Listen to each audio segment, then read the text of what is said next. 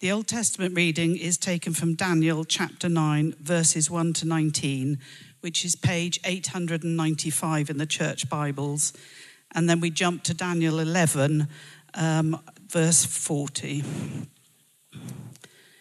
In the first year of Darius, son of Xerxes, a Mede by descent, who was made ruler over the Babylonian kingdom.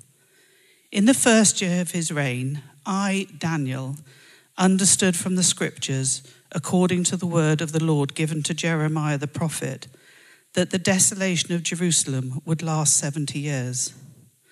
So I turned to the Lord God and pleaded with him in prayer and petition, in fasting and in sackcloth and ashes. I prayed to the Lord my God and confessed, Lord, the great and awesome God, who keeps his covenant of love with those who love him and keeps his commandments. We have sinned and done wrong. We have been wicked and have rebelled. We have turned away from your commands and laws.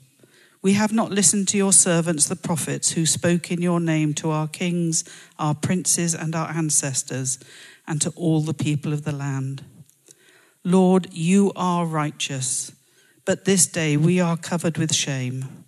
The people of Judah and the inhabitants of Jerusalem and all Israel, both near and far, in all the countries where you have scattered us because of our unfaithfulness to you.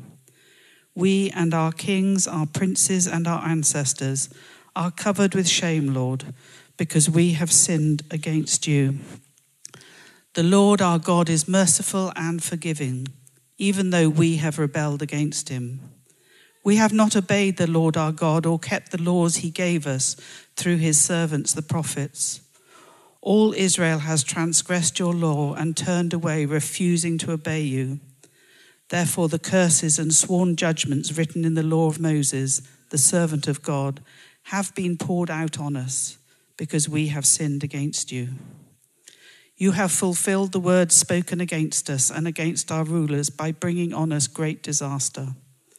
Under the whole heaven, nothing has ever been done like what has been done to Jerusalem. Just as it is written in the law of Moses, all this disaster has come on us, yet we have not sought the favor of the Lord our God by turning from our sins and giving attention to your truth. The Lord did not hesitate to bring the disaster on us, for the Lord our God is righteous in everything he does, yet we have not obeyed him. Now, Lord our God, who brought your people out of Egypt with a mighty hand, and who made for yourself a name that endures to this day, we have sinned, we have done wrong. Lord, in keeping with all your righteous acts, turn away your anger and your wrath from Jerusalem, your city, your holy hill. Our sins and the iniquities of our ancestors have made Jerusalem and your people an object of scorn to all those around us. Now, our God, hear the prayers and petitions of your servant. For your sake, Lord, look with favor on your desolate sanctuary. Give ear, our God, and hear. Open your eyes and see the desolation of the city that bears your name. We do not make requests of you because we are righteous, but because of your great mercy. Lord, listen. Lord, forgive. Lord, hear and act.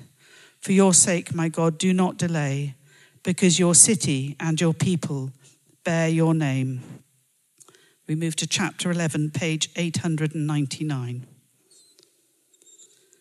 Verse 40. At the time of the end, the king of the south will engage him in battle, and the king of the north will storm out against him with chariots and cavalry and a great fleet of ships. He will invade many countries and sweep through them like a flood. He will also invade the beautiful land. Many countries will fall, but Edom, Moab, and the lead of Ammon will be delivered from his hand. He will extend his power over many countries. Egypt will not escape. He will gain control of the treasures of gold and silver and all the riches of Egypt, with the Libyans and Cushites in submission. But reports from the east and the north will alarm him, and he will set out in a great rage to destroy and annihilate many. He will pitch his royal tents between the seas at the beautiful holy mountain. yet he will come to his end, and no one will help him. At that time, Michael, the great prince who protects your people, will arise. There will be a time of distress such as has not happened from the beginning of nations until then. But at that time, your people, everyone whose name is found written in the book, will be delivered. Multitudes who sleep in the dust of the earth will awake, some to everlasting life, others to shame and everlasting contempt. Those who are wise will shine like the brightness of the heavens, and those who lead many to righteousness like the stars forever and ever. This is the word of the Lord. Thank you so much. Let's pray. You are the great and awesome God, Lord. So let us listen to you now as we delve deep into your scripture. Amen. It's really great to be with you this morning. And as Tom says, if you haven't met me before, my name's Tristan. I have the joy of being married to Laura, and we have a little girl called Hattie. And I sort of head up the rising generations here at LPC. Well, if, like me, you love binge-watching things like Line of Duty, then you might, like me, feel a little bereft as we come to the end of our series on Daniel today. I definitely have less time for binge-watching things now that we've got a toddler. And maybe it's sort of 40 minutes of Peppa Pig on a Saturday. I'm obviously kidding. Who can watch Peppa Pig for 40 whole minutes? She's so sassy. The wonderful thing about the book of Daniel is, and of course all the other books in the Bible that is, that when you've come to the end, you can reread them all. That's why I love doing the Bible in 1 year. Because the first time that you read something or you watch something, you just sort of want to know how it ends. But when you reread it, you can enjoy how the writer sets up the end. And so today, as it's my privilege to look with you at the last 4 chapters of Daniel, which are all about endings and times of crisis, do have it open in front of you. But we're going to see how in times of crisis, we can, through prayer, respond as we listen to the King, ask the King, and lead others to the King. Over the past few weeks, we've heard how Daniel has had these visions from God about the future, and they've left him shaken and afraid. Check out chapter 4. And now in this passage, the full extent of Israel's crisis is revealed. And we're going to see what Daniel's response is. So, as I say, we're in Daniel chapter 9 to start with. And just so you know, I'm not making it all up. Do take a look. You'll find it on page 895. So remember, Daniel is in his 80s here. And he must feel his world, his nation, is in an absolute crunch point. If you look at the language of verse 2 here, he talks about the desolation of Jerusalem. It's a really strong word, desolation. The Hebrew word, clever, means a place laid waste, utter ruin.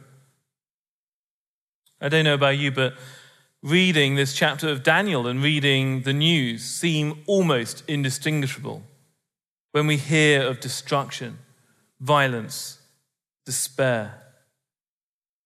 The nation of Israel must feel desolate right now. My dad's Jewish. His father-in-law lives in Israel, as do many of their friends. Those in Sedera sent my dad a message last month which just said, hiding in the house, afraid to go out, terrorists in the street.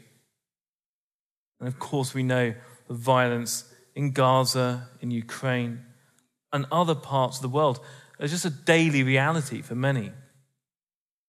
Whilst here in Surrey, many of us are feeling the pinch of the rising cost of living. And you might be facing all kinds of things, redundancy or illness, perhaps personally, But when you read the news and, all politicians on all sides are corrupt, I wonder if you also feel we're living at a time of national crisis. So what could we learn from Daniel? How does he deal with the situation? Well, he prays. In pondering over the state of the nation and considering the nation in his grief, Daniel turns to prayer. And his prayer takes 5 stages. Firstly, Daniel listens to God. Look at verse 2 of chapter 9. I, Daniel, understood from the scriptures according to the words of the Lord given to Jeremiah. Prayer's a conversation. I sometimes find it a bit hard to listen. I'm a gabbler, me. It's a bit like that chap in Blackadder Goes Forth, if you know the episode. Ready, aim, fire. A few of you have watched it. If you don't, I think it's available on some streaming platforms. But, conversations are never great when it's just one-sided and we don't let the other person get a word in edgewise. And if you're struggling to know how to listen to God, it's okay just to be still. He speaks to us in our hearts in silence and in nature, but perhaps best through the words of the Bible. And here at LPC, we stand under the authority of Scripture. And it says in 2 Timothy 3:16 that all Scripture is God-breathed. It's why we love reading Scripture together in small groups, like it deeper and by ourselves. Secondly, Daniel turns to God. Look at me. Don't look at me. Look at the Scriptures with me. Look at Jesus, not me. But verse 3, I turned to the Lord. We should posture ourselves when we pray. This might be physical. We might turn our palms upwards or down. We might fold our hands, might get on our knees, might look up, might look out. That doesn't really matter. How we position ourselves physically is far less important than how we posture our hearts. We need to turn our attitudes and our focus towards Jesus. And so we consider the King in all things. Thirdly, Daniel adores God. Look at how Daniel addresses God in verse 4. Lord, the great and awesome God. This isn't flattery. You've been listening to our sermon series, then you might have picked up on how the various sycophantic advisors of Darius, Belshazzar, and Nebuchadnezzar always trying to appeal to these kings' vanity. Oh, may the king live forever. The irony is, of course, they won't. They didn't. They're all dead. Only God reigns forever. We can't flatter God. That's not what's going on. When you're in awe of someone, you can't help but praise them, can you? We've been blessed with some great food on Alpha and Deeper, and it's natural to want to compliment the chef. So it's entirely natural that Daniel starts here by addressing the great and awesome God. And when he later calls God righteous in verse 7 and merciful and forgiving in verse 9, we know Daniel's speaking the truth, because it's impossible to consider the nation without considering the king. When we pray, consider, ponder, relish who God is. It's good that Daniel reminds himself of all that God has done and that he is awesome. And knowing who God is and all that he's done gives Daniel confidence. He knows he can trust God because he's always come through. He came through in the lion's den, didn't he? And it may well be that this prayer was what Daniel prayed in the lion's den or something like it, because chapter 9 is set at the same time as chapter 6, which is the lion's den story. And we don't know for certain, but what we do know from chapter 6 is that Daniel had made it his habit to pray, to get on his knees 3 times a day and give thanks to God and plead on behalf of the nation. So if this prayer is one like he prayed in the lion's den, notice how there's zero self-pity, because Daniel is too awestruck by God for that. And talking of lions, I love that line in The Lion, the Witch and the Wardrobe where Mr. Beaver reminds the children that Aslan is not a tame lion. Sometimes when we pray, we're perhaps tempted to treat God as our mate, And certainly he is a friend closer than a brother, but he's also our king. And so it's good to be reminded of this before moving into the fourth stage of prayer. Daniel confesses to God.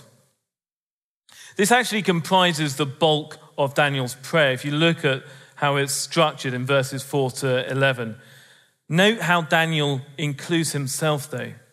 We have sinned and done wrong. We have been wicked. We've turned away. We've not listened. We are covered with shame. All Israel has transgressed. There are almost 24 counts of we or our here, as Daniel confesses the sins of the nation. And this we is important because when Daniel considers the nation of Israel, when we consider our nation, we're part of the problem. None of us is righteous. Only God is righteous. In verse 7, Lord, you are righteous. Our nation has much to repent of, institutionally, historically, and currently, just as the nation of Israel in ancient times. Verse 10, we have not obeyed the Lord our God or kept the laws he gave us through his servants, the prophets. We've not loved our neighbors as ourselves. That's why we have homelessness and poverty and all manner of abuses. Our nation and all nations are broken because we continue to break away from God, and we must confess and repent. Only then can we come with Daniel to that fifth and final stage of prayer, which is our second key thing. Daniel asks the king.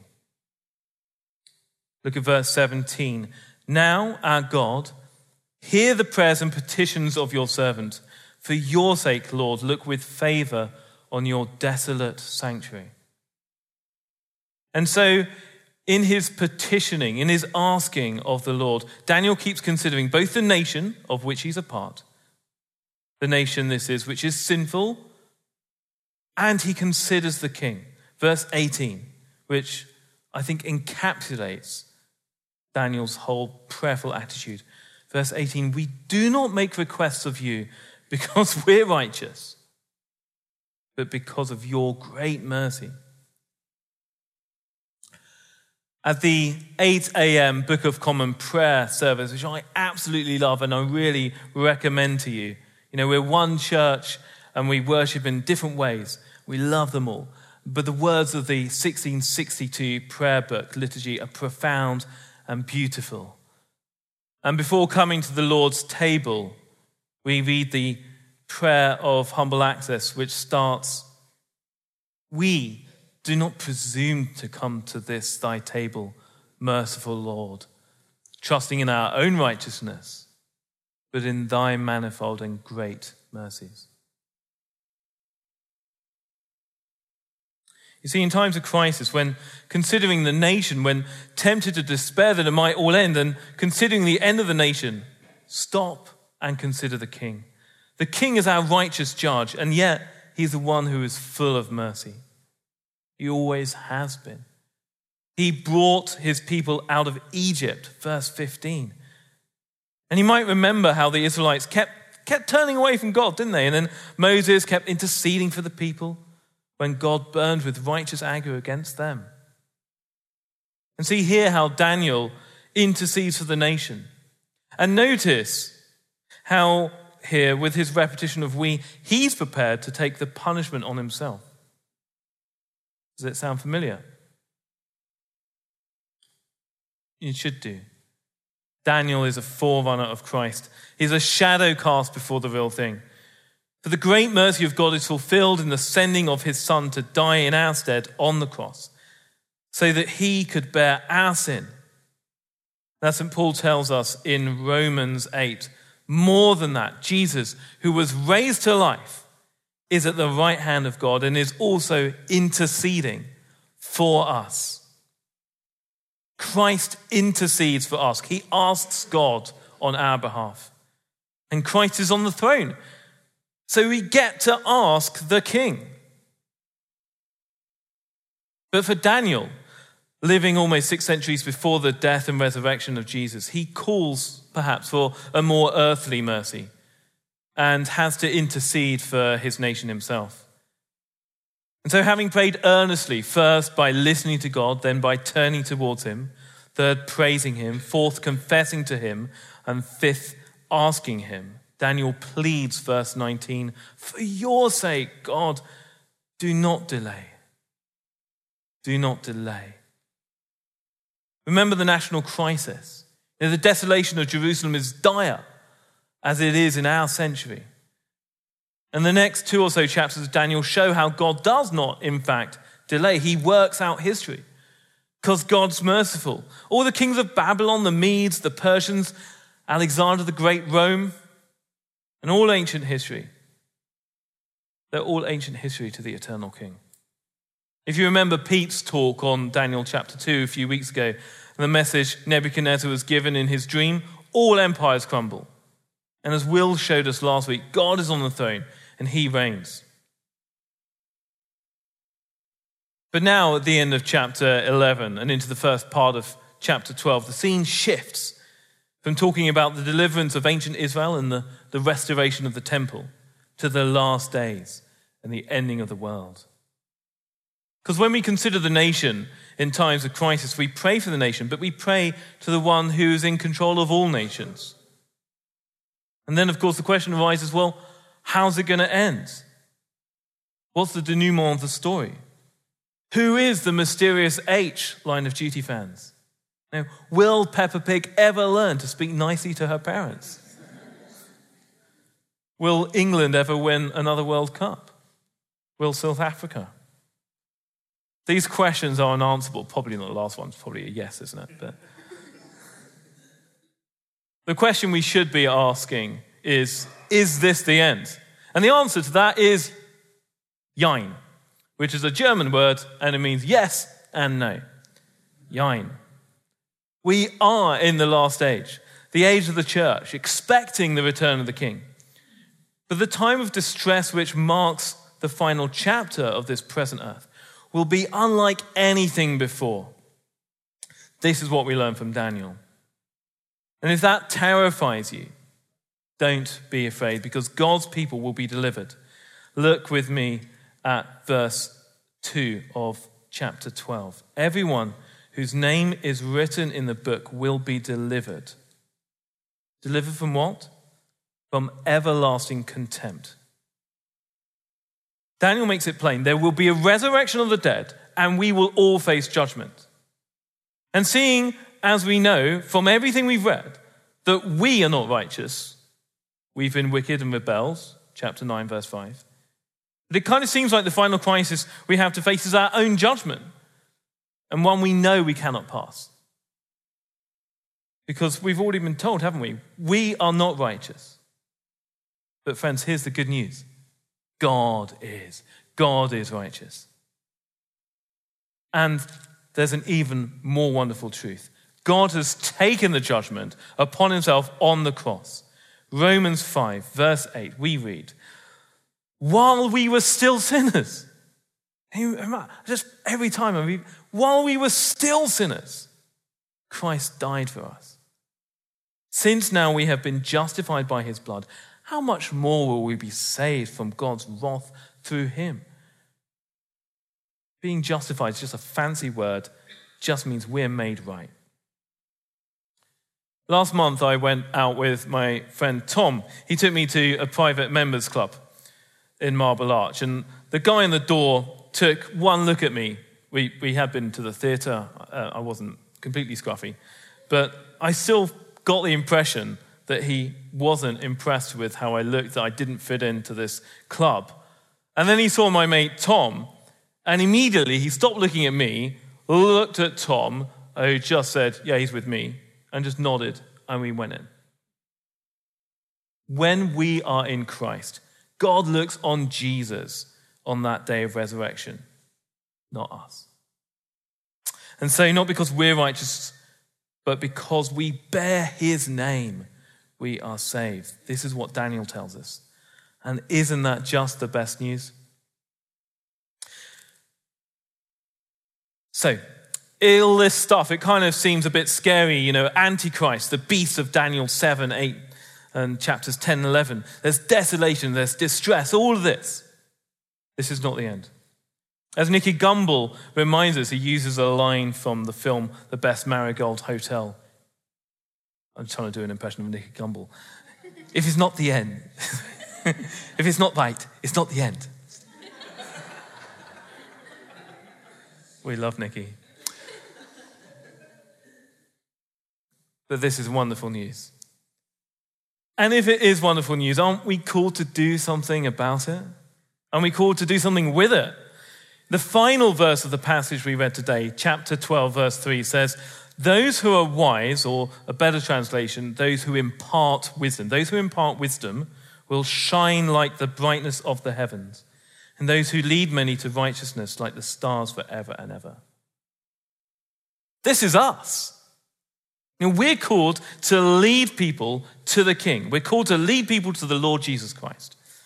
And if we truly considered the nation, if we considered this town, if we considered ourselves part of it, considered the homeless, the 7,000 under 18s, the destitute, the isolated, the sick, the vulnerable, the unemployed, as well as the wealthy and the healthy, the CEOs as well as the unemployed, and everyone in between, and considered their ends, we'd be rushing to lead them to the Lord Jesus Christ, to consider their King and coming judge. We've got to tell people, friends.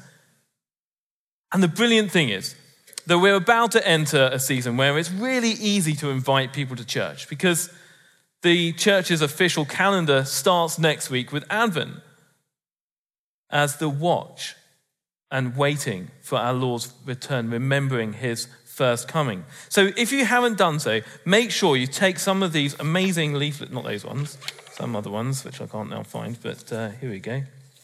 These leaflets for our Christmas services. Invite your neighbors, invite your friends, random strangers. Invite them to Alpha as well. Tell them what a difference Jesus has made to your life. It might seem a bit scary, but remember that we have to share what is good news with people. It's good news. Good news that from Romans 10:9, if you declare with your mouth Jesus is Lord and believe in your heart that God raised him from the dead, you will be saved. And because it's good news, those who bring it are described as having beautiful feet. Which come on, generally kind of gross, right? I'm obviously alone in that one. Maybe feet are really beautiful, but when we witness to people, when we share the good news with them, we are not alone. If you've invited Jesus into your life as your King, if you've asked his Holy Spirit to live inside you, then you are indeed filled with the Holy Spirit, and he will lead you to share and to pray. We just have to listen. And if, like me, you're a bit of a talker, sometimes that can be a challenge, because you sort of have to be quiet for a bit to listen. But remember, that's how Daniel started in chapter 9. Daniel, understood from Scripture. He listened to God and he waited on him, and so was led. One story to encourage you. The other week, one of our staff was led to pray for a woman in the car park, in the supermarket. And then one of her colleagues, overhearing, asked her to pray with her as well. Friends, I'd love to encourage you to pray for those whom God has laid on your hearts, personally, and for the nation, and for our town. And as you pray, keep listening to the Lord. Keep turning to him, and then particularly at Christmas, adore him. Confess before him, and ask him, not because we're righteous, but because of his great mercy. So as you come to the end of Daniel, with the images of chaos, desolation, and crisis, we know that we are not helpless, because we have a God who reigns over all, who's merciful and just, patient, righteous, and loving. Amen.